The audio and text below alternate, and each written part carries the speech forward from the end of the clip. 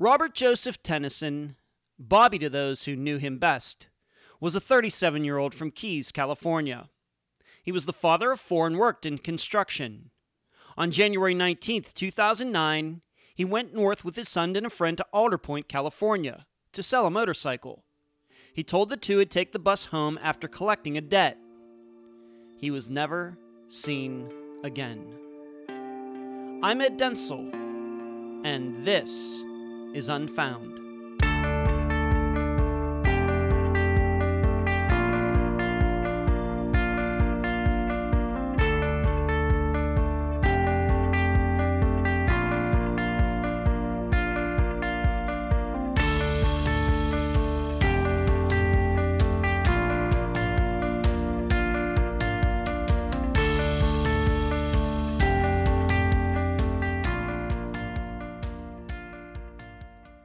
Dead Man's Curve, Skull Island, The Forbidden Forest, Dark City.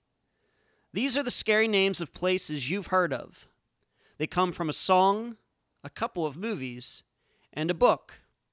I only listed 4, but there are hundreds, if not thousands, of names like this from all cultures and languages. Yet, they are all fictional. Yes, there may be a curve in a road somewhere that's caused fatal accidents. And I'm guessing there is an island out there that has a skull on it. But they all came from an author's, a songwriter's, or an artist's mind. All for the purposes of adding intrigue, mystery, and suspicion to the story they're trying to tell. I bring this up because in the case of Bobby Tennyson, he vanished from an area of California where disappearances are common. In fact, Unfound has visited this area before, with the episode on Jeff Joseph.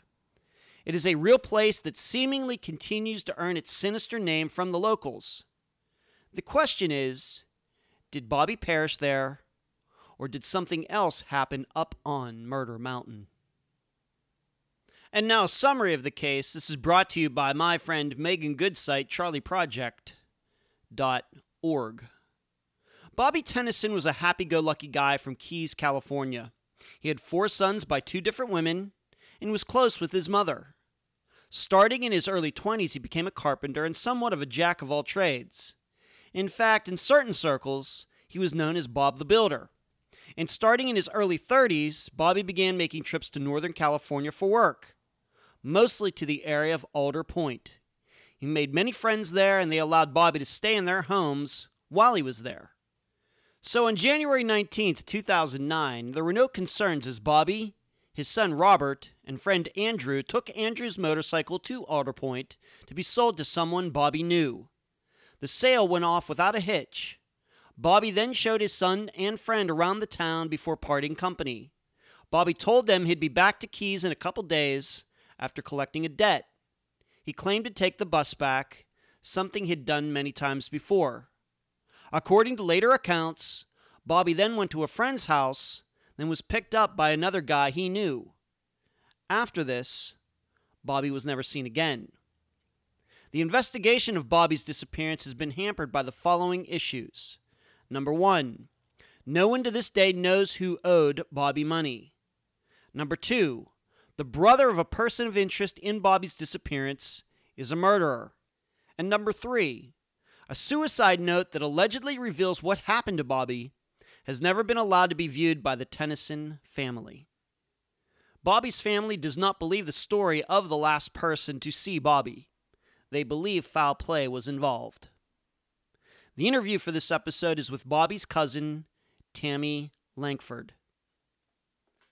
Unfound news. No new news this week due to me recording this episode almost immediately after last week's program due to me traveling to Orlando earlier this week. So look for new news next week. Got that? Where you can find Unfound. Unfound is on Facebook, Instagram, Twitter, YouTube, iTunes, Podomatic, Stitcher, Podbean, and Spotify.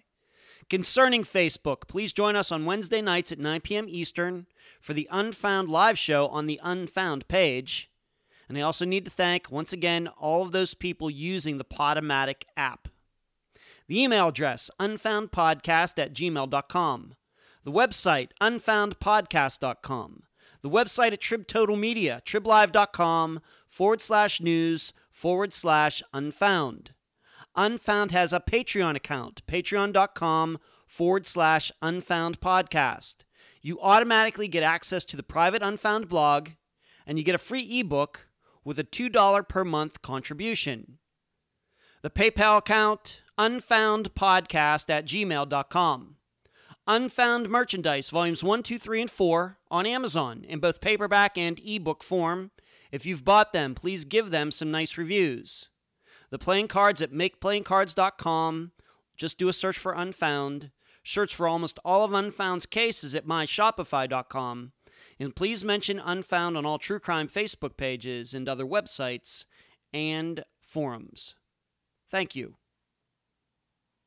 I'm so happy to have on this episode of Unfound the cousin of Bobby Tennyson, Tammy Lankford. Tammy, welcome to Unfound. Thank you. Thank you for having me. Let's start here. I'm guessing we don't have too many cousins on Unfound, so tell the listeners how you are related to Bobby, and then we'll go from there. Well, Bobby is my cousin. His mother and my mother are siblings, and we grew up together in the same town, went to school together in the same classrooms, and were really close growing up. Okay, so you weren't just cousins, but you were even, I guess, close to the same age. Yeah, we're a year apart, but we were eventually ended up in the same grade. Okay, so you knew him very well. You grew up with him. That must have been nice. It was. And this is in Keys, California? Yes. How do you remember Bobby? Of course, you, I guess, knew him from a very young age. What are some of the words that you'd use to describe Bobby? And maybe you can give the listeners maybe a certain event or something that you and Bobby shared and experience for the listeners. Can you do that? Yeah, I can do that. Bobby was a big-hearted person with a easygoing personality. He was funny, liked to joke. He was a hard worker. Worked since we were young. Just enjoyed family, friends, and just kind of easygoing, laid back lifestyle basically. We were friends, more than just cousins. We were friends. He was one of my closest friends growing up. Mm-hmm. And he was the kind of person who was protective of those that he cared about, and always kind of there to make sure things were going well. When you were out, and we used to ride our bikes together. When I got older, I had a little motorized scooter. We used to ride that around town all the time together. Hanging out and just being kids. And sure. One of the things that was always we always kind of laugh about, looking back, is because our school here was really little. So when we went into high school, we had to go into a larger school. And I can remember being new to that school and, meeting new people. And, as you're at that age where you're starting to want to date and things like that. And it wasn't until years later that I found out that he was telling people no, like they couldn't date me, that kind of stuff. Like that's how he was. So he was like a little bit protective of you. No guy was good enough for you, I guess, Tammy. Kind of, in a way, yeah. But that's how he was with us, with his cousins, that were close to him and stuff. So it was like funny. It's like a joke when I look back now, and I'm like, oh, well, gee, I would have liked to have that decision myself. But that's kind of how he was. He just a very caring person. That's a very cool story. Thank you for sharing that, Tammy. Very nice. Did Bobby have brothers and sisters that you knew well as well? Yes. Bobby has two brothers with his mom, and then he has another brother and two sisters from a biological father as well. Okay, so some brothers, some sisters. And did you know them as well as you knew Bobby, or did you and he kind of have a special bond being that you were around the same age? Some of them siblings are close to our age as well. Okay. And yes, they all lived here in the same town, so we were all close. Okay. In Keys, California, not a very big town, not a big city at all. Very small. Very small. Just to give the listeners an idea, roughly how many students were in your graduating class in your high school, would you say? Well, we had to go to high school outside of Keys. We had to go to high school in Turlock, but gosh, back then I'm not even sure how many were in there. Okay. But probably less than 500. Okay. Okay. All right. So he has you two are very close, high school, into your teenage years, and he has some brothers and some sisters. And what happens maybe when you get into your 20s? I'm from my notes here. I know he got into, I don't know if you call it home building or being a carpenter. In fact, he was known as Bob the Builder. Must have been good with his hands in building things. Yeah, well, as I got into my 20s, I was working and putting myself through college, and he didn't go to college. He was just working, and eventually started having children and things. So our lives were a little bit different until our 20s. But we still lived here in the same town and stuff. Didn't necessarily see each other every day because life happens. But, Sure. He did work in the construction industry for years. As far as being called Bob the Builder, that was something that was not here. We didn't call him that. Okay. That was a name that someone else gave him, later. Okay. Now you said that he had kids, and one of his sons is going to play a prominent part in this interview, in this episode. How many children did he have? Was Bobby married? Did he get divorced? What was going on in there with his life? Yeah, he wasn't married, but he did have 4 sons by 2 different women. His oldest son, he had when he was young, like in his early 20s. And then later he had 3 more children with his girlfriend, significant other, for several years. So they all lived here in the same town. So all 4 of his boys were here. Okay. And I should mention that Bobby was born the same year I was, 1970, but he disappeared in 2009. So he was roughly 38, 39 years old at the time of his disappearance. Bobby was born in 71. 71. Huh. Yeah. Well, the information I have here, he was born in 1970. Well, that's interesting. The listeners show that Tammy and I have not talked about that particular fact before. Okay, because I have his birthday here as September 11th, coincidentally. 1970. Are you saying it's 1971? Yes. Okay. Well, that is interesting. I'll have to get to the bottom of that. Okay. So he was roughly then 38 when he disappeared? Correct. Okay.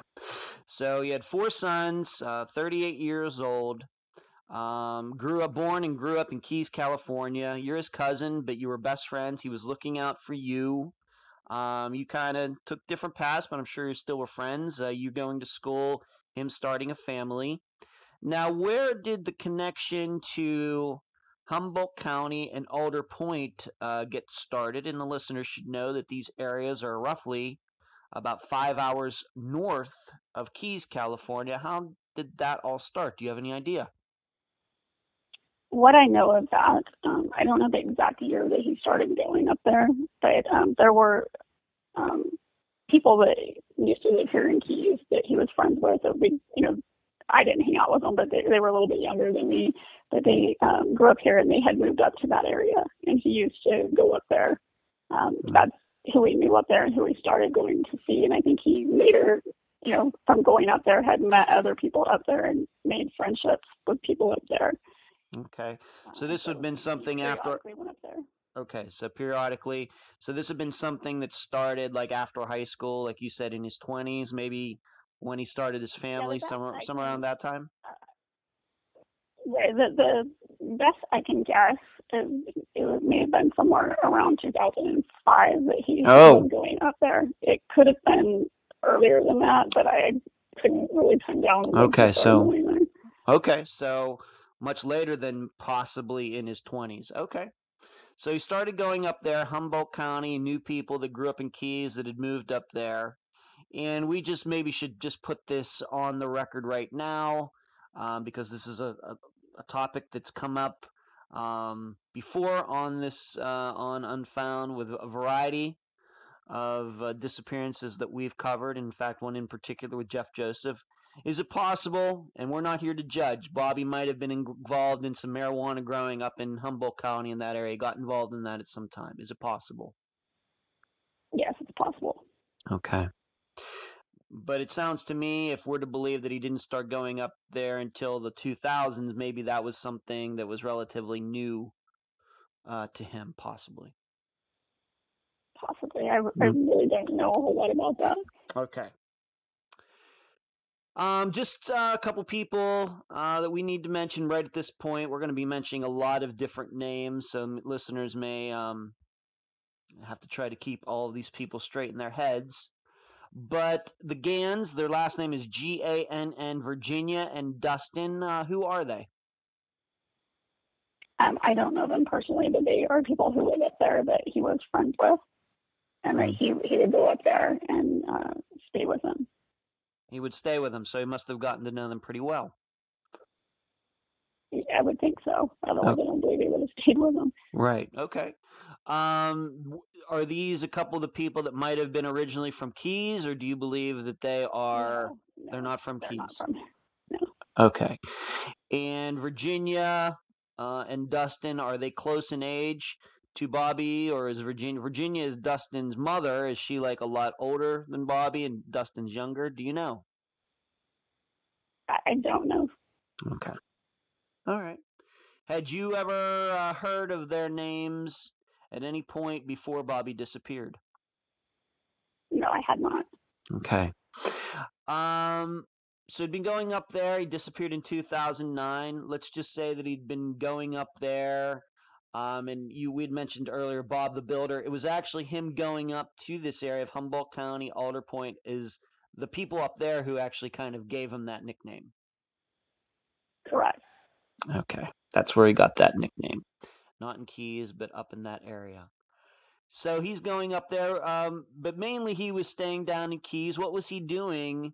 I guess it would have been in his 30s, between, let's say, 2000 and 2009. What was his official work around the Keys area? He'd always been in the construction industry, but at the time, I don't believe he was currently employed when he left. When he disappeared. Okay. Okay. He'd been staying with his mom.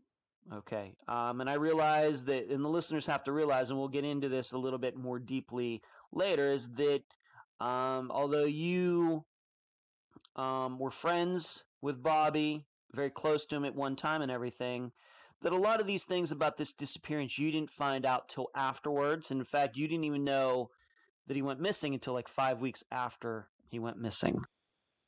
That's correct. All right, and the listeners, we're going to talk about that in a little bit and why that might have been.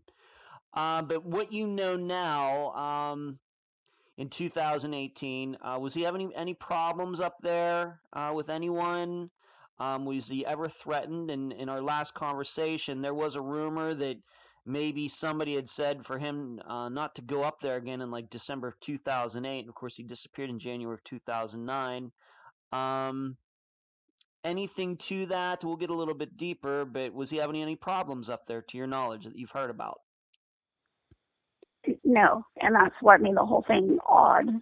Okay. But a lot of rumors go around and stuff, and that was something that was said, that someone had came here and told him not to come there. But nobody ever can tell you who, like why or any details to it. So it's hard to know, like, was that true or was it false?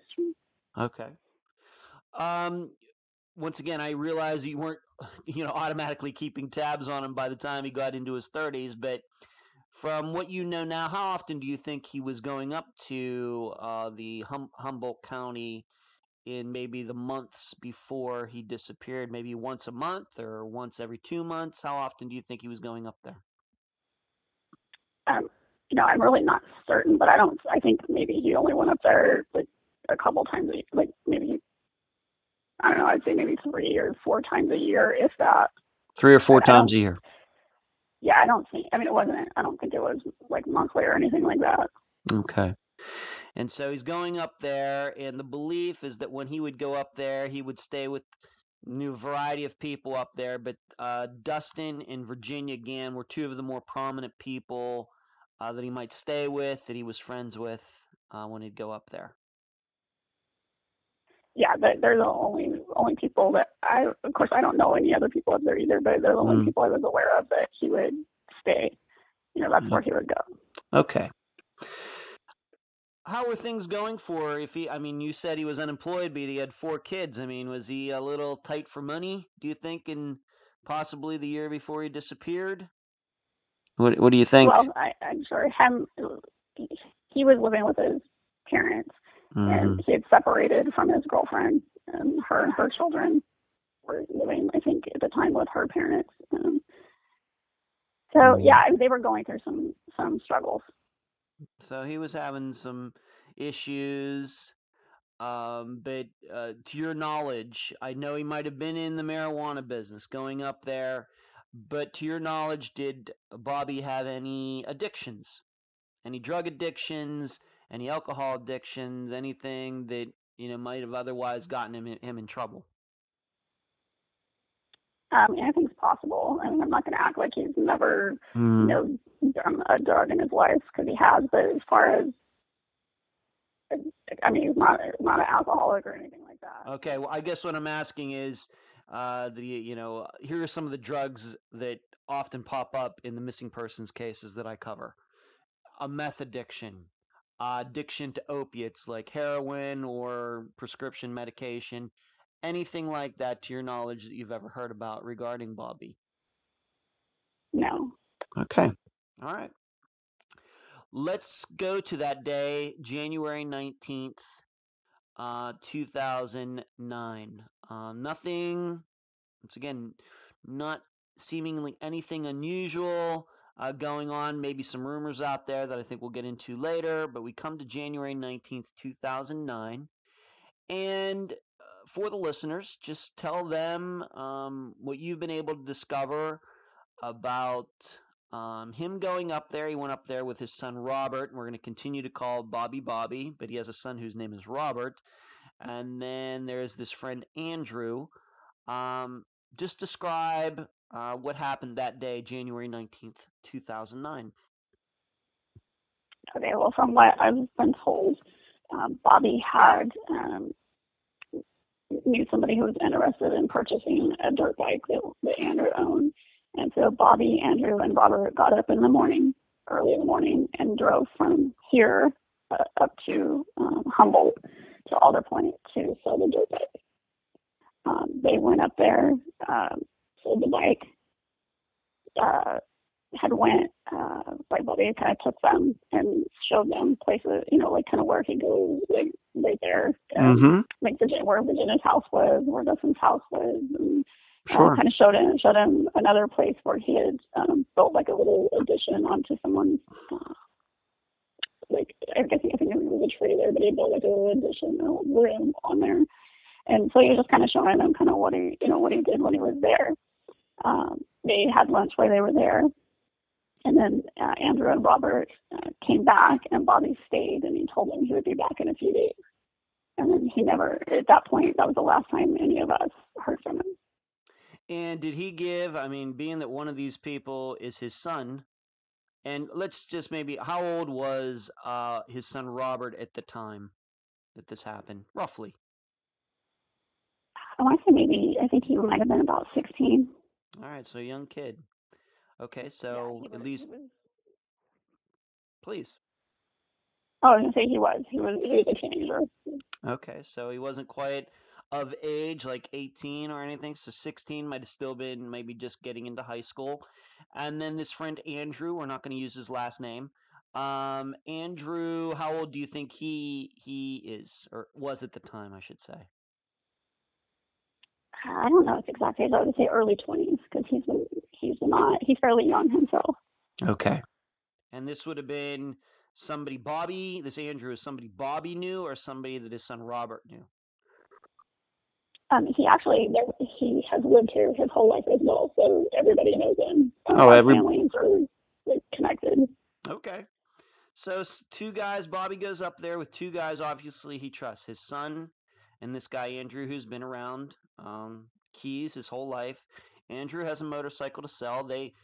And it was Bobby who found the buyer. Correct. All right, so they drive up there 5 hours, sell this motorcycle. Maybe a little far to go to sell a motorcycle, but we'll talk about that a little bit later. Bobby shows them around, but then he says he's going to stay up there. And Robert and Andrew come back to Keys. Did Bobby give them any reason as to why he was going to be staying there? And when did he say he'd be coming back? My understanding is that he was staying there because he was going to collect money that somebody there owed him. I don't know who owed him or even why, but he had said he would return. He was supposed to take the bus back in a few days. In a few days. So it wasn't going to be later that day or maybe even the next day, maybe January 20th, maybe it could have been January 21st that he'd be coming back on the bus. Yeah, I don't think he had an actual set day. He was just going to be a few days and be back. So it would have been like less than a week. Okay. From what you know now, once again, 9 years later, just from your own personal knowledge, do you think it was a surprise to Robert and Andrew that Bobby was going to stay up there? Is that something he said before they got up there, or was that something that seemed like spur of the moment when they already got there? No, I think they knew he was going to stay. I think that was part of the reason why they drove up there. Okay, so he got intentions of staying. Okay, so kind of killing, maybe you could say, two birds with one stone. Hey, I have to go up there to collect money, and then I also found this guy who would buy your motorcycle. So Bobby gets a ride up there with his son, some good time with his son, hanging out, Andrew, and then they'll come back, and then Bobby comes back a couple days later. To your knowledge, was it normal for Bobby to ride the bus, maybe going up and back? Yeah. Pretty standard? Yeah. Okay. He didn't have a car, so that was that's how he, according to my aunt, that's how he would go there and come back. Okay. I think sometimes he may have rode up with friends that were going that way, and then take the bus back. But pretty much that's how he would get there. Sure, and he was doing Andrew a favor by finding somebody who would buy Andrew's motorcycle. So, all right, so he did the guy a favor. You had already said he said that he maybe needed to collect some debt. Maybe he did some work up there. Somebody was going to pay him, but even to this day in 2018, we don't know who that person is. And in fact, maybe that wasn't. It might be true, but being that we don't know who the debtor is, it's hard to say. We don't know who owed Bobby money. That's correct. We didn't. Okay. So he said he'd come back later, and of course, he never came back. When did Bobby's family, maybe his son Robert, maybe somebody else, maybe his parents, start to get a little worried that Bobby hadn't come back? Did anybody that they could have called up there? Did Bobby have a cell phone? What went on in those following days? January, maybe let's say 20, 21st, 22nd. Yeah, from what I was told, when a few days went by, they hadn't heard from him. He hadn't come. He didn't have a cell phone, so it wasn't like anybody could call him. Okay. What ended up happening was after, I think it was about a week or so, like during that first week when he should have been back, Virginia actually had called my aunt and asked if he had came home, like if he was here. And that's how, what really put my aunt on, alert, because the people she thought he was staying with didn't know where he was. Okay, so what you're saying is nobody called up there, but you're saying Virginia Gann from up in Humboldt County / Alder Point actually called Bobby's mother to say that she hadn't seen him. Correct. Huh. Correct.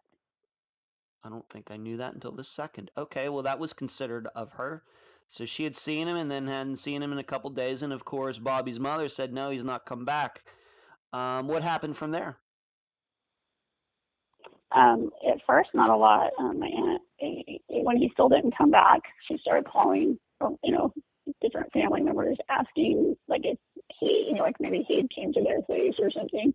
And Mm-hmm. then, like I said, I have family that's back east, and she had actually called out there and asked if he had came there because his biological father lives out there. Mm-hmm. Anyway, he wasn't there, and one of my cousins who lives out there actually called me and was like, "Hey, what's going on? Have you like heard like what's going on?" Because she called out here looking for him, and that was Mm-hmm. when I started to ask questions, and that was when I went over and talked to my aunt and found out that he never made it back, and she didn't know what had happened to him. And at that point, she had already contacted Humboldt County Sheriff's Department Mm-hmm. and let them know that he was missing. And although I don't think a whole lot um, happened in that time frame, it took a while to get the ball rolling for them to really consider him missing. At first, they would say things like, it's not illegal for an adult male to not want to be found, Right. that kind of stuff. We Which hear I that a think lot. maybe, Yeah. yeah, I think Mm-hmm. that's a common thing you hear with, other families that have had missing people as well. So it took a while before they actually, I think, really considered him missing. Okay. And then, If I may just jump in there for just a moment. sure. So Virginia calls Bobby's mother. She has her phone number somehow. And then Bobby's mother starts calling around to see if anybody else has seen Bobby in the Keys, California area. Nobody has, of course. Nobody's heard from him. And then at what point after January 19th, 2009, would you say that the missing persons report was filed up in Humboldt County? I mean, how many weeks did that take? See, well, that's where things get a little bit skewed. So my aunt, who has messaged that, talked to them and then has had email correspondence with Let me them, just jump in letting there. them When you know that. say your aunt, you mean Bobby's mother. Correct. Okay, Bobby's mother. Okay, please continue. So Bobby's mother has, in her mind, reported him missing because she's spoke to them, she's Yeah. emailed with them, she's sending emails saying, "Have you heard anything about my son?" She's thinking he's listed as missing, and like she did what she's supposed to do. So when I became aware that he was missing, and I had went over to talk to her, I started asking questions and was like, "Okay, so where's the copy of the missing persons report?" And she's all, "What do you mean?" I said, "Well, if they made a report, they should have given you a copy with a case number and, things like that." True. So she emails back and asks for a copy of that report. And at that time, she gets told, "You have to file the missing persons report in the county that he lived Hmm. in." Mind you, this was like already like in February sometime, I think it was. Right. And so several weeks later, I mean, towards the end of February. Anyway, so she had to go down to Stanislaus County and make a missing person report.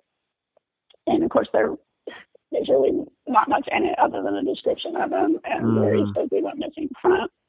So I know in the very beginning, when one of the newspaper articles came out, one of the reporters had questioned, "Well, why does it show he wasn't missing until, like, I think it said like March 9th or something like that up there?" And I said, "Good question." Right. So I think he had to. I didn't understand why they didn't tell her that in the beginning, and I never really understood why it took so long to consider him missing and to go out and actually talk to any of these people that lived there. That's true. That's a It was lot. just hard to understand that, Right. and my aunt was, as you can imagine, pretty upset and emotional at the time. I bet. So, and that was kind of when I started helping her because it was difficult for her to try to have these conversations, and it's still difficult for her this day to talk about it. I bet. So the problem you have is that once again, the missing persons report wasn't filed until maybe late February. Let's just say maybe February 20th or something after that. And on top of that, you're filing the missing persons report in Keys, California, which is an entirely different county than where Bobby was technically last seen. Correct. Okay. Yeah, that makes it all very difficult. Long time later, and then in a completely different area. Why was it that you personally, if you're part of the family, didn't find out that Bobby was missing for so long? Um, so okay, first of all, like life just kind of goes on. I work full time, have a Mm-hmm. family, very busy day-to-day stuff. I don't typically spend a lot of time, hanging out, socializing with Mm-hmm. everybody, like during the weeks and things like that. So like I would see him sometimes, like if I'm driving to the store or whatever, if we bump into each other, we always would say hey and talk and stuff, but I didn't necessarily spend a lot of time hanging out. Um, Without going into a whole lot of detail, there's Mm-hmm. been family issues through our years of growing up. There were we don't always not everybody sits around and visits with each other a lot. Right. So Okay. because I don't personally go over there all the time, it's probably why I didn't know. So Okay. it wasn't like I bumped into them and they were like, "Oh, hey," or like I don't know why nobody told me though. Like I Okay. don't. All right. That's fine. I guess I have to ask because, I know me personally, I live in an area, I have a brother who lives kind of close to me, 15, 20 minutes away, but my parents and a lot of the family that I grew up with still live in Pennsylvania. I live in Florida, but I think that if, one of my cousins, disappeared, I think I would find out about it fairly quickly, even though I'm like 1,300 miles away. That's all the reason I'm asking. It wasn't like they were withholding it from you. It just didn't come up and you weren't around them. Yeah, I think honestly what's happened is like in the very beginning, my Bobby's mother was one, she's distraught. She's Yeah, like an emotional sure. wreck. She part of her doesn't want to believe that he's really missing, and the other part of her is trying to rationalize the fact that he probably is. So I Yeah. think what happened was she just in her way had to deal with it before she started actually like Right. verbalizing it or putting truth to the fact that he really was missing. And Right. then for me, when she reached out to my other side of the family, which is like where his biological dad lives and stuff, I knew like at that point it had to be like something really, really wrong. It was, she wouldn't contact them looking to see if he was there, if unless she had to. Okay. All right. I got it. Let me ask you this. And what's the name of the county where Keys is? Stanislaus County. Okay.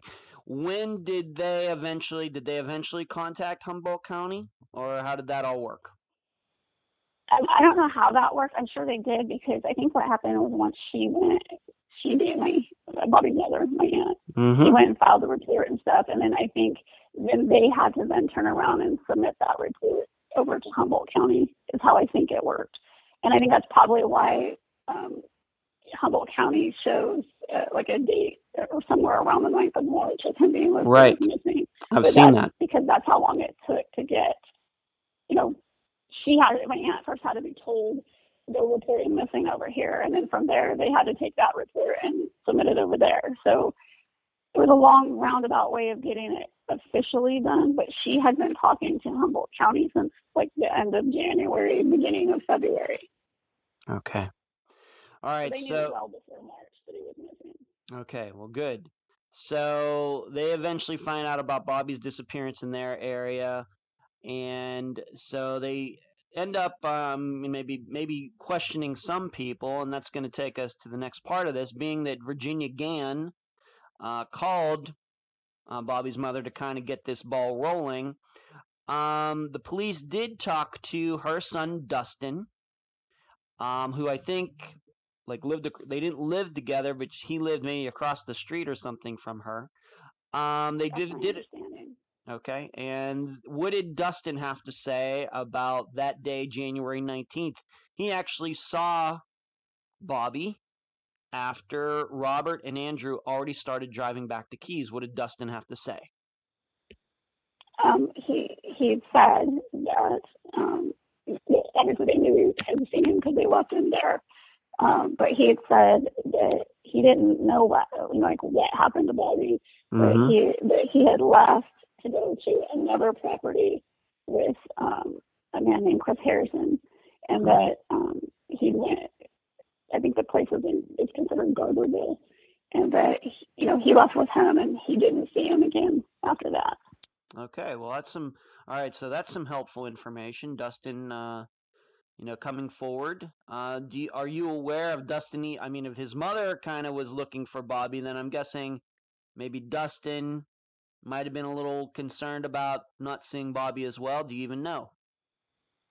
I don't know. I've never spoke to either of them. I only know just minor information that law enforcement shared with me. Okay, that's fine. And there was something in Virginia's house of Bobby's. What was it? Anything in it? My understanding was his bag that he had brought there was left at her home, and it was later given to law enforcement. I believe it was Dustin who gave it to them. Okay. And they said it was mostly empty. There was almost nothing in it. Okay, so who knows what he may have been carrying, or maybe he was planning to carry something in it. We just don't know. But it was found. Would you say that this was something like a backpack, something like that? Yeah, like a small duffel bag is my understanding. Okay, good. So this bag is there, doesn't really lead anywhere, but that's not unusual because Bobby had gone to Virginia and Dustin's houses. He knew them. Being the bags there is not too unusual, maybe. And then Dustin gives this key piece of information about this guy, Chris Harrison. Who is Chris Harrison, and did the police talk to him, and what do you have to say? My understanding is that, and it took several weeks before any of this happened, but that they did speak with him. Mm-hmm. And the email that I had gotten from the original officer was that they had spoken with him, him being Chris Harrison, and that he had told them that him and Bobby had left Dustin and went to the property that was there in Garberville, which is located, my understanding is on Rancho Sequoia Drive, I believe is what it's called, and it's the place they refer to as Murder Mountain. So Murder Mountain, just so we're clear, Murder Mountain. Correct. Okay. So the story that the detectives had relayed was that Chris Harrison had said that they went there and that they had taken acid that Bobby brought there himself, and that he had become panicked and wanted to see Dustin, and so he left him alone and went to go get Dustin, and that when they returned, they couldn't find him, and he had wandered off on his own under the influence. Under the influence of acid, so LSD, like a psychotropic drug, I guess is what you'd call it. I guess. Okay. That felt very strange to me because that wasn't something that I knew of Bobby doing. So it didn't feel right to me. Okay. And just so we're clear, Chris Harrison says he left and actually went and got Dustin Gann, Dustin that we've already talked about a couple times. He said he went back to Dustin's, then came back. Yes. Is that right? Okay. And Dustin, in his original statement to the police, didn't say anything about that, did he? I don't know what he has or hasn't said. Okay. I know that they did talk to him a few times, but they don't give me all of the details. Okay. But once again, Dustin, and what you know, he said to the police, he said that Chris just picked Bobby up and that was that. But then Chris is saying that Chris did pick Dustin up, but then Chris came back to Dustin's and got him as well. So their stories conflict maybe at least a little bit. That's all I'm trying to show here. Okay. Yeah, I think what he meant, what definitely meaning was that he hadn't physically seen Bobby again from that point. Okay. I think is what he was meaning. Okay. And to your knowledge, being that to believe Chris that Bobby walked off into the forest of Northern California and never came back, did Chris ever file a missing persons report himself? Did he ever call anybody to say, you know what, Bobby went out last night and never came back? Anything like that to your knowledge? No, he did not. Okay. In fact, none of them did. Okay, none of them did. And is Chris saying that anybody else, I mean, he already brought Dustin into this. To your knowledge, was there anybody else at this place who could have seen Bobby just walk off out into nowhere? No, there's been no mention of anybody else. Okay. In his statement, he didn't mention anyone else, and I don't know of anyone else. Okay. To your knowledge, Chris Harrison, did he ever give any reason why he didn't eventually alert somebody that Bobby never came back? To your knowledge? No. No. Okay. And so there weren't any other people there. Did Chris, being that Bobby brought up about somebody owing him money, any idea if Chris was the one who in particular owed Bobby this money, or could it have been Dustin or Virginia that owed Bobby this money? Any ideas regarding any of that? No, I mean, at this point, it really could have been anybody. We don't know. Okay. But you do know that the police, of course, did talk to Chris, and that was his statement. Yes. That was his statement. Did they ever try to give Chris a lie detector test or a little tougher interrogation back at that time? Yeah, my understanding is that they tried, and he opted not to take it. All right. He opted out of taking a lie detector test regarding the disappearance of Bobby. Correct. Okay. Now, you did tell me that Chris did do something else, though, after Bobby disappeared. He kind of went on a vacation. Where'd he go, and do you know for how long? Well, I only know a little bit of information about that. What happened was several years into this, like I think it was 2014, a different detective started working on it, and they actually had how do I want to say this? They had went out with a search warrant to the property, and at that point, we had been told that he was no longer living at that residence, that he had left and went to Hawaii. I guess he had a sister living there. So my understanding was he was over there at that time. And that's where he was in 2000. And he came back, but my understanding was that Chris Harrison, who seemingly was one of the last people to see Bobby, went to Hawaii not long after Bobby disappeared. I was thinking at least within the year of 2009. Is that possible or not possible? Any ideas regarding that? No, I think he stayed in the area for a while. I don't know what year he actually went to Hawaii, but he didn't stay there. He came back. Okay. So he stayed in long enough to deny a lie detector to deny taking a lie detector test. Didn't want to do that, and at some point he got completely out of the area, and then at some point he came back from Hawaii. Okay. And we're going to talk a little bit about him. Obviously, I don't know if this acid story holds up to scrutiny or not, but being that he didn't call the cops, of course, that's always going to make people a little suspicious. When you first, or anybody in your family found out or heard about Chris Harrison, had they ever heard Chris's name before he kind of popped up on the radar? You know, Bobby's mother, maybe Bobby's son, maybe this Andrew guy. Had they ever heard the name Chris Harrison before? Well, previously, I guess apparently Chris Harrison had a nickname. People called him Four Beers. So they had heard that name before. Huh.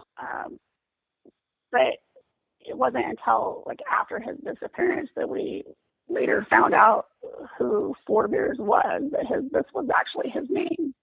All right, so that was his nickname. Four Beers was his name, his nickname. Yes. All right, not three beers, not five beers, but 4 beers. Correct. All right, that's fun. That's kind of funny. Okay, 4 beers. Chris, 4 beers, Harrison. Okay, so they knew him by his nickname, and then they find out his real name, and he is definitely somebody that Bobby knew from all of his times going up to the area. Yeah, apparently so. I mean, okay. I personally had never heard of him. But... Okay, I realize that. I realize that. So let's get back to this, and this is where this is going to get a little deeper. And it has to do with this motorcycle. Let's not forget why Bobby was up there in the first place. He had ridden up there with his son Robert and this guy Andrew, because of Andrew's motorcycle that was going to be sold up in the Alder Point area. I made the comment before, that's a long way to go to sell a dirt bike. Is it possible there was more going on in this transaction besides the selling of this motorcycle? At this point, I would say yes, it's possible. Okay. So there was something, because the motorcycle did exchange hands, but as I've mentioned already, that's a long way to go. 5 hours to just sell a dirt bike. Especially, how much could a dirt bike go for? So there's that. At the time that this dirt bike was sold in 2009, did anybody, even Andrew and Robert, know the name of the guy they sold the motorcycle to? No, because that was something I had been trying to figure out.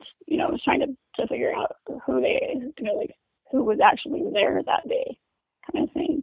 Okay. But they didn't know. They couldn't remember they met more than one person while they were up there, and they couldn't remember who the people were, and didn't seem like they knew who the person was. All right. So this was even though maybe it's going, I know what the listener's saying. Well, why would that matter? Well, you're going to find out here in a bit. But for a long time after 2009, nobody even knew who this bike was sold to. Correct. Okay. That's okay. Nobody knew who it was. That was another part of this mystery. But the motorcycle itself turned up in like 2011 or 2012. Can you explain how that happened? Yeah, and actually, I want to make a correction. I think it was more like 2014 and 15 because it was after the new detective had started working on it. Oh, okay. That it popped up. All right. In our previous conversation, you thought it was a little earlier than that, but now that you've had a chance to think about it, you're thinking it was maybe even 3 years later after that. So 2014, 2015. Correct. Okay.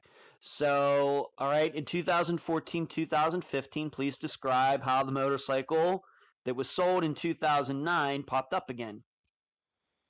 Well, I had gotten a call from another cousin that was back east, who was friends with Andrew's mom, and she was out there visiting on vacation, and she had mentioned that she had gotten a letter from a storage company that had said that the unit had been defaulted on, like the person didn't pay their rent, and that this motorcycle that was registered to her was inside this unit. So I guess there must be some sort of law or something that they have to notify the owner of, like an auto or whatever. So I had told my cousin, I need to ask her which, who owned the unit, where was it, how to contact the place. But she had told her that she didn't know where it was and that she'd thrown the paper away. So Andrew's mother, the mother of the guy who sold this motorcycle, got this letter but didn't immediately notify anybody. Right. I mean, I guess she didn't. Okay. Didn't think it was important. Important at all. When that motorcycle was sold back in 2009, to your knowledge, I guess then that it was never registered, being that Correct. Andrew's mother, his name was still on the title. That it was never registered after it was sold in 2009. So like 5-6 years later, nobody ever registered it. That's my understanding, yes. Okay. And to this day, do you even know who owned the storage unit where it was found? No. Okay. Any idea where that bike is now? No, I imagine the storage unit probably got clearance to sell it. Okay. When they sell the content. Okay, so we're still not clear who bought the bike, but the bike popped up. But being that Andrew's mother didn't know the seriousness of this, she didn't let anybody know. Eventually find out, though, but the bike was long gone by then. So that was a little bit of the mystery, and we're going to solve that part of the mystery here in a bit. But I do want to talk about this. You had mentioned to me in our last conversation that there might have been, somebody might have given a Bobby a warning about coming back to Humboldt County the last time that he was here, seemingly in December of 2008. Anything about this? Do we even know how this actually happened? What can you say about it? Yeah, well, and again, this is just, as you're aware, a lot of different things. A lot of said, rumors. And it's Yes. unable to be, confirmed or, Sure. or even ruled out. But there have been people that had said that he was told not to go back up there, and that supposedly one of his friends who lived up there had came down here, had been in our area, and had told him not to come back up there. That particular person hasn't spoke to the family and doesn't speak to us about it, so there's no way to confirm or deny it. Okay. And Bobby is, since we've talked about him so extensively, of course, he is the topic of this episode. He never said anything to anybody about being afraid about going up there, ever getting warnings about staying away. Not that I'm aware of. No. And in fact, I have to say, being that he went up there with his son, he surely would not have brought his son into what he thought might be a dangerous situation. Even if I don't believe he would have. Right. Even if it was just the harmless selling of a motorcycle. So, not sure what to make of that at all, but like you said, in many of these cases, lots of rumors flying around. Lots of rumors. You talked about this warrant that was served in 2014. Do you know why that popped up? What can you tell the listeners about? You've already mentioned it. Let's get a little more into that. What motivated the cops to go serve this warrant? I don't know what the exact catalyst was for them to go there. I know at the time we'd gotten a new detective working on the case. It had sat seemingly kind of cold for a while.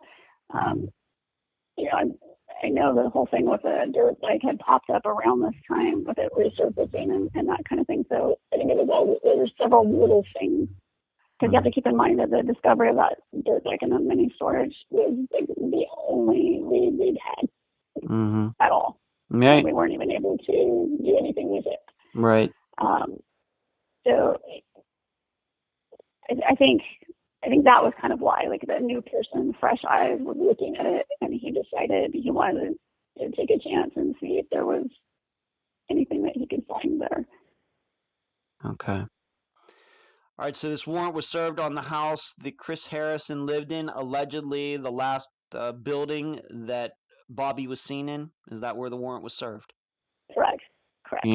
And you had already said that Chris wasn't even living there at the time? No, he'd already, I guess, went to Hawaii or wherever he was staying at the time. Okay. Do you know, and I don't know if this would have been part of the warrant or not, but when this all popped up about Chris saying, well, Bobby, was on acid and he just stumbled off and yada, yada, yada. Did anybody ever organize any searches? Did anybody go out in any four-wheelers? Has that area, and I realize it's called Murder Mountain. And I want to talk about that in a second. It has to probably be pretty thick. Anybody ever go out into the woods to even see maybe if Bobby just didn't hit his head and die from the elements? I don't believe so. I know in the beginning they claimed, they being the individuals that knew him and were supposedly around him at the time, said that they had went and tried to look for him. I don't believe anybody ever looked for him, just like they never reported him missing. So, okay. In the beginning, I would say no, there were no physical searches for him. Okay, no dogs, no volunteer searches like putting 200 people together and walking in a line, out from the house in a variety of directions. Nothing like that was ever done. No. Okay. All right. And when they served that warrant in 2014, do you have any knowledge if did they bring in a CSI team to test any of the interior for blood? They bring in any dogs or was this just humans looking for stuff in the house? They didn't share all of that. Okay. Yeah. I have experiences I've already mentioned with the Jeff Joseph case from Humboldt County, and that what you're telling me does not surprise me at all. That they don't reveal a lot of these things, and in fact, with Jeff's disappearance, I really don't know how much work they've really done. I really, to this day, and I of course am still friends with his sister Vicky, who was the guest on that episode like a year and a half ago. I would like to say, though, I'd like to say this. Hmm. Although I was very unhappy with the way things were in the beginning, in 2014, when the other detectives started working on the case, I'd just like to say that it was a whole different experience. Really? Good. And Good. yes. And at that point, that was the first time I felt like anybody really did anything. Or even tried to do anything, and he still to this day works on the case. So I just do. Okay, I do want good. to say that I know. All right, please. I see the stories from other people, and I know what people go through, because in the beginning I felt the same way they did. But I just want to say that there are people who actually want to do their job.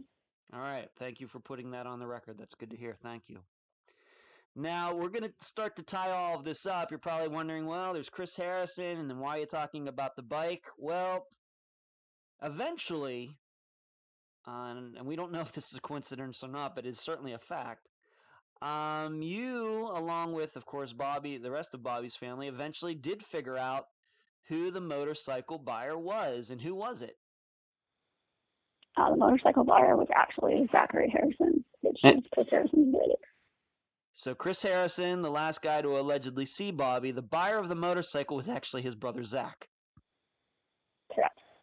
And to your knowledge, in all those years that the police were talking to Chris and Chris was out there and everything, did he ever say anything about his brother being the purchaser of that bike? No, to my knowledge, it was never mentioned. I don't even know if it was ever asked. Okay.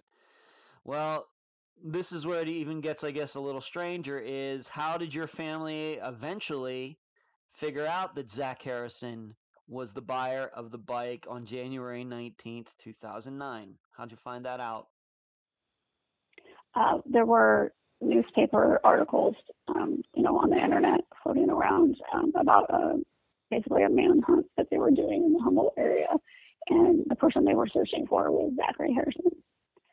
And with the mugshot photo, Bobby's son saw the photo and said, I met that guy. He recognized, all right, so this happened in when? Last year? This happened last year? Or this year? Well, okay. The incident that they were, I'll just say, Zachary Harrison in September of 2017 murdered a man. He was running from law enforcement. Okay. So in 2018 is when we found out that he actually was the person that purchased the motorcycles. And you discovered that when Bobby's son Robert, who was there for the selling of the motorcycle, he recognized Zach Harrison's picture from one of the mugshot photos that Zach had because the police were looking for him. Correct. Wow. Can you describe the moment? Maybe I know you are not Bobby's mother, but you are his cousin. You've been involved. You've been involved in this case for many years. Can you describe the moment where you were, what you were doing, when you found out that a murderer was the guy, and he happened to be Chris Harrison's brother? Where were you, and how did that affect you? I was actually in my aunt's living room. I went over to talk to her about something else, and she had told me that Robert had been at her home and saw the article, because I'd actually shared the article on Facebook, and that's when he'd seen it, and so she had told me. So at that point, I still wasn't certain he had actually purchased the bike, but I was certain that he had been there.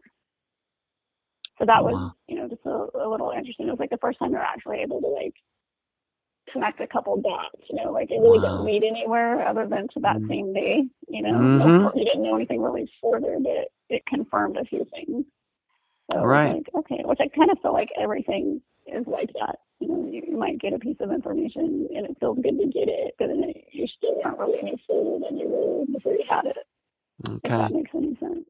Okay. So, I guess then the best way to describe that day was Bobby, Robert, and Andrew go up there. They meet at least Zach Harrison. They sell this bike. Andrew and Robert come back to Keys. And then Bobby himself goes over to the Gans, and then he ends up meeting up with Zach Harrison's brother, Chris. And like you've already said, in 2017, Zach murdered a guy. His name was Robert Holtzclaw, Holtsclaw, and he was on the run. And Zach was on the run. Was he eventually caught? He was caught in June of 2018. So just like 4 months ago. Correct. So he was on the run. In fact, I think you told me that he wasn't even really, he was kind of hiding in plain sight. He wasn't like caught in like New Jersey. He was caught right in the area where he was living. Correct. Okay. To your knowledge, since Zach was captured in June, do you know, being that you've been obviously, like you said, just you have nice things to say about Humboldt County. Do you know if Zach has been asked about Bobby's disappearance? I know he's been spoke to. I don't know the extent of what was asked. I do know that he confirmed that he bought the bike. Okay. So after all these years, that mystery, although it seems like a bigger deal now that we know who he is. We didn't know, you didn't know how it was connected or not, but now you know who the buyer is, and certainly does look at least a little suspicious, but you now know that. I do need to ask you this, and we're going to talk about a few more things that are, strange about the Harrison family. Do you have any idea why they call that particular area Murder Mountain? I don't. My understanding was that it started like years ago. There's actually, I think, a book written about it or something. I haven't read it though. But I think over the years, it kind of got that kind of ominous, negative connotation because so many people go missing from that area. Mm-hmm. They do. But I don't think that was the original reason that it was called that, though. Okay, so you believe that it started to be called Murder Mountain well before this rash of disappearances that seem to occur in Humboldt County, and that is true because I've back when we did the Jeff Joseph episode, I had obviously looked at all those disappearances up there. But you think this Murder Mountain name occurred before that? Yeah, I think that was years ago. Okay, very good. Let's talk about the Harrison family a little more. In fact, years ago, they had a disappearance in their own family. Who was it and what happened? Well, my understanding is that their mother had disappeared and hadn't been missing for a couple months before she was found. She was found deceased. Okay, so she went missing. She was found deceased. Do we have any idea if she was murdered or did she die from the elements or was it suicide? Do you know? I don't think that it's known. Okay. I couldn't find anything that said. And when I inquired, I was told I think it was like undetermined. Okay. And then Chris and Zach's father, I don't have his name written down here, but he killed a guy, didn't he? Well, that's what people say. I was told though that it was a brutal altercation between him and another man, and then the other man couldn't live. Okay. And in fact, the father claimed self-defense and never did spend any time in jail. That's what I have heard. But again, I don't know the specifics. You don't know the specifics of what actually happened, but that is the belief. We're not saying that the father murdered anybody. He wanted revenge or anything like. But he was closely connected to a guy that died, and it might have been self-defense. When Zach Harrison was finally caught, and like you said, he was asked about the motorcycle and everything, did the police have the opportunity after they caught Zach to go back and talk to Chris about any of this? Did they have the opportunity to do that? No. And why not? Because Chris Harrison committed suicide in October of 2017. So the guy that said that the guy that picked Bobby up allegedly at Dustin Gann's place, the guy that says that Bobby walked off, he was hallucinating on acid, committed suicide in October 2017. There was a note left. Please tell the listeners as much as you can, as much as you're comfortable, about finding out that he committed suicide and this note that he allegedly left. Yeah. We haven't been able to have a copy of the note, so I don't know specifically what's in the note. I only know little pieces that have been told to me. Mm-hmm. But he basically, in the note, admitted that he had killed Bobby.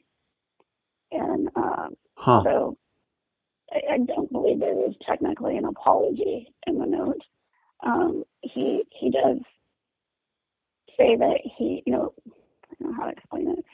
He tells in the note that where he supposedly put him, but it's not like specific and clear. And my understanding is it's very vague. Big area. Yes. All right. And we're not going to say where that exactly is, but it's on a piece of property that's probably fairly wooded and several acres. Correct. Yeah, and he wasn't very specific about that. But the rumor, once again, you've not seen the note, but maybe through backdoor channels or something like that, it is believed that, I'm going to ask you this again, even though you said it, that he allegedly claims that he murdered Bobby back on January 19th, 2009. That's correct. Wow. Do you know, has anybody, once again, any reporter or anybody in Chris Harrison, Zach Harrison's family given any reasons why Chris committed suicide, anything like that? No, there's been nothing mentioned about it. I mean, there wasn't even, there was no news article or anything like that about it when it happened. Like, if it hadn't been for the detective telling me that he, had been found deceased, we wouldn't even have known. Right. When did you find out like the day after they found Chris Harrison dead, or did it take like a month or something to find out that he committed suicide? I mean, how do you remember it? I mean, that was only like a year ago now. What do you remember? It was actually probably about four days later, I believe. Okay. And someone had went on Facebook and posted what they posted was actually that he had been murdered and left in the woods, but that was false information. Turned out, I contacted the detective who then called me and then confirmed that yes, he'd been found deceased and that it was suicide. Wow. So, of course, once again, we have the note, but so a guy who, one way or the other, I mean, whatever happened to Bobby, one of the last guys to see Bobby is no longer with us, and so that's one less witness, that can be continued to be questioned and searched, forever. So this is... There's no way to ask him anything. I always had thought there would be a day where we'd get to have a conversation. That's right. I guess what I'm saying is if this disappearance is going to be solved, you're going to have to do it without Chris Harrison. Correct. Is there anything going on in your family, whether from Bobby's mother or anybody else, who are trying to get to see the full note that Chris wrote? I inquired if we could have a copy because I'm aware that Trinity County, which is where he was found deceased, released a copy of the note to his sister. I had asked the detective handling Bobby's case if our family could have a copy and was told that it is entered as evidence and and that we would not be able to have a copy of it until the case was adjudicated, which means solved. Or we would have to petition the court, and that they may or may not give us a copy. So I then later actually ended up through a news article about Zach, saw one of his sisters was making comments, and so I had commented to her. And then her older sister had messaged back and allowed me to contact her privately. And I had asked her for a copy of the note, but she told me she no longer had the note. So you've actually been in contact. I apologize. Please say that again. He said she had thrown the note away, and so she couldn't share that with us. Okay. So you've actually had some conversations with Chris and Zach's, at least one of his sisters, a couple of his sisters. Yeah, they have two. So yeah, you can say they were conversations, but they were very short. Okay.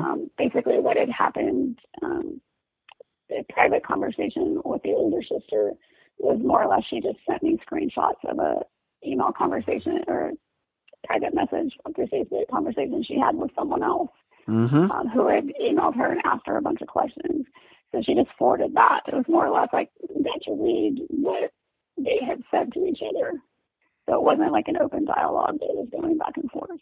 Okay, so just understand that you wanted a series of questions answered, and she really didn't specifically answer them. She just gave you conversations she had with somebody else.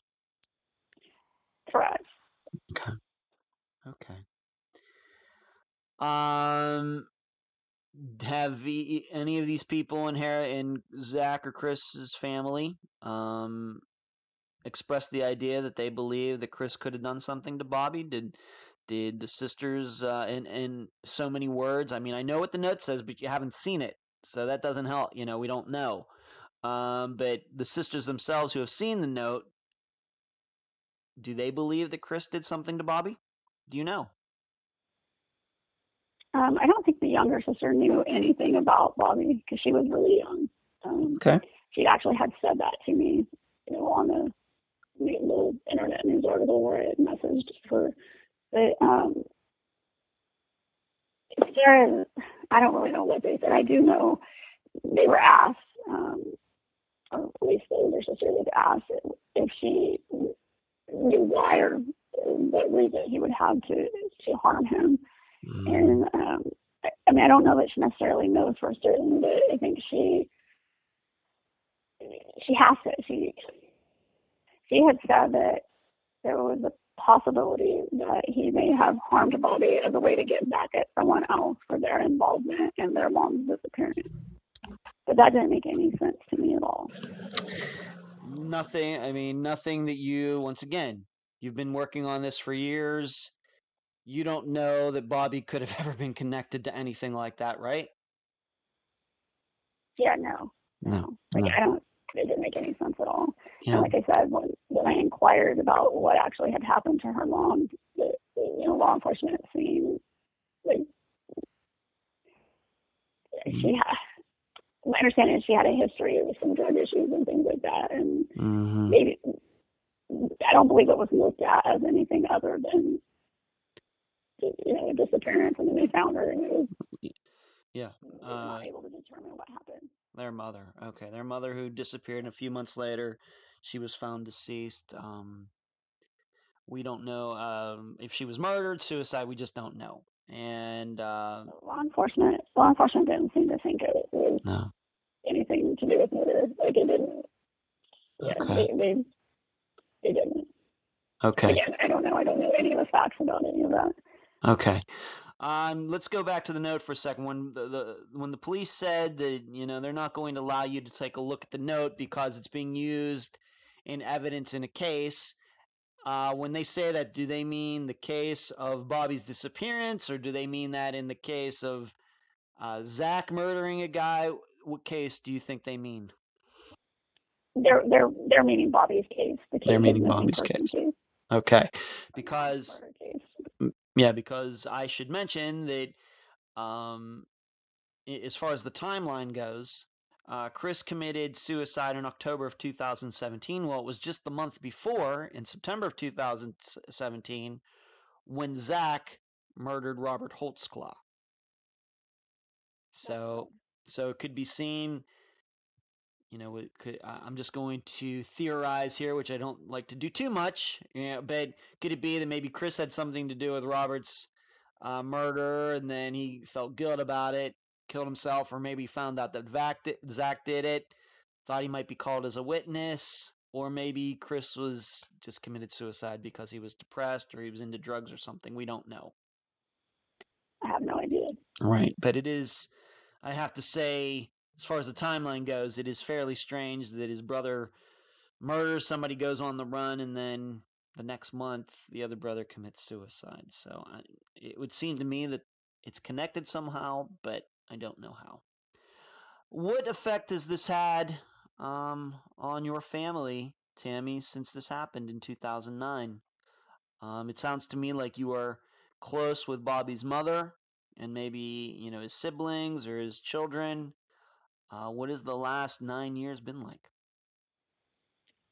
Honestly, it's changed, I think, all of us a lot. I mean, I think you look at people differently. You question things a little differently. You find through the years that people you thought were good friends aren't really as good friends as you thought they were. Our lives changed a lot when he disappeared. It's like missing a piece of you. Someone who'd been a staple in your youth and in your entire life, really, and all of a sudden he's gone. He's I don't know how to explain it real good, without getting upset about it, but our lives all changed because he disappeared, and then his girlfriend moved away, out of state with his kids. So it's not even like the younger ones aren't even here. Like we did, you lose the opportunity to share basically the rest of your life with your family member, but then you lose his children too because their lives changed. They're not. Whereas like they would have still been here. If he was here, they would have been here. Right. So it's just like a trickle-down effect for the whole family. It's hard. People want to ask you, about him still to this day. They'll ask, and it's always difficult because it's just a constant reminder that he's not coming back. My aunt still to this day can't talk about him without just crying. It's difficult.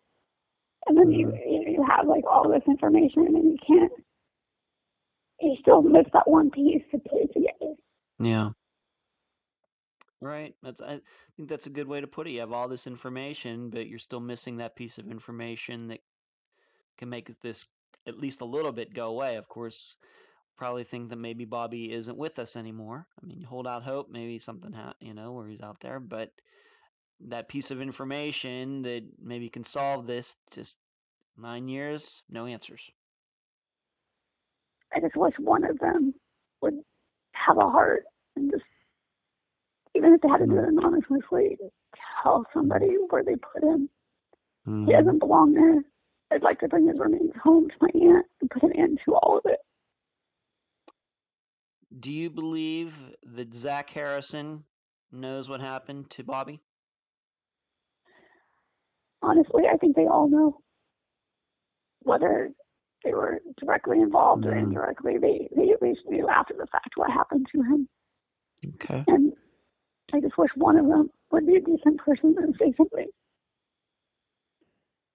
Do you think that the police have thought about, once again, since Zach was finally tracked down, and I know he's been charged with some serious offenses, and I don't know if he's pleading not guilty. I don't know what the status is of him right now, whether there's going to be a trial, whatever, but do you think that the guy who is working, or a woman, I don't know if it's which, but the detective that's working on Bobby's disappearance, maybe you give Zach a little bit of a break if he does know something? Has that ever been brought up to being done? No, there's been no mention about it. Okay, well, maybe there's a thought. Maybe that's possible because Chris isn't with us anymore, and I personally am inclined to believe that if Zach Harrison murdered a guy, if that's actually what happened last year, then I'm very open to the idea that he at least knows something about Bobby's disappearance. That there's still that possibility that a living person can help, somebody who knows something, and has a reason maybe at least to talk a little bit, maybe to get a little break on the long sentence that he's going to be serving. That's just a thought, just something to think about. Maybe the next time you talk to your detective. Do you have a Facebook page or anything like that set up for Bobby, Tammy? Yeah, I don't actually run that Facebook page, but it is Find Robert Tennyson. Okay. And who does it? Do you know who does run it? Yeah, it was a friend of my aunt's. Okay, good. All right, well, that's fine too.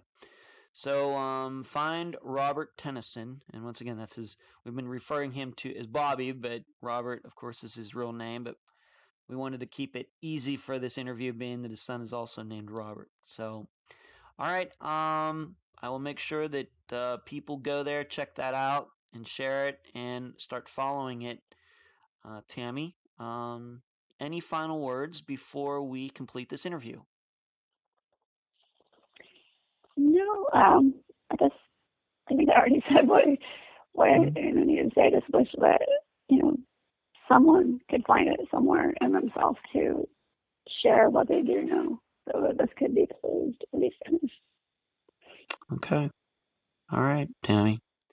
And I want to thank Vicki Joseph for, I think she was the one that kind of directed you my way. Is that correct? Yeah, I'd actually met her through Facebook. Unfortunately, we share similar experiences. That's right, you do. That's how I met her. That's right, you do. Yeah.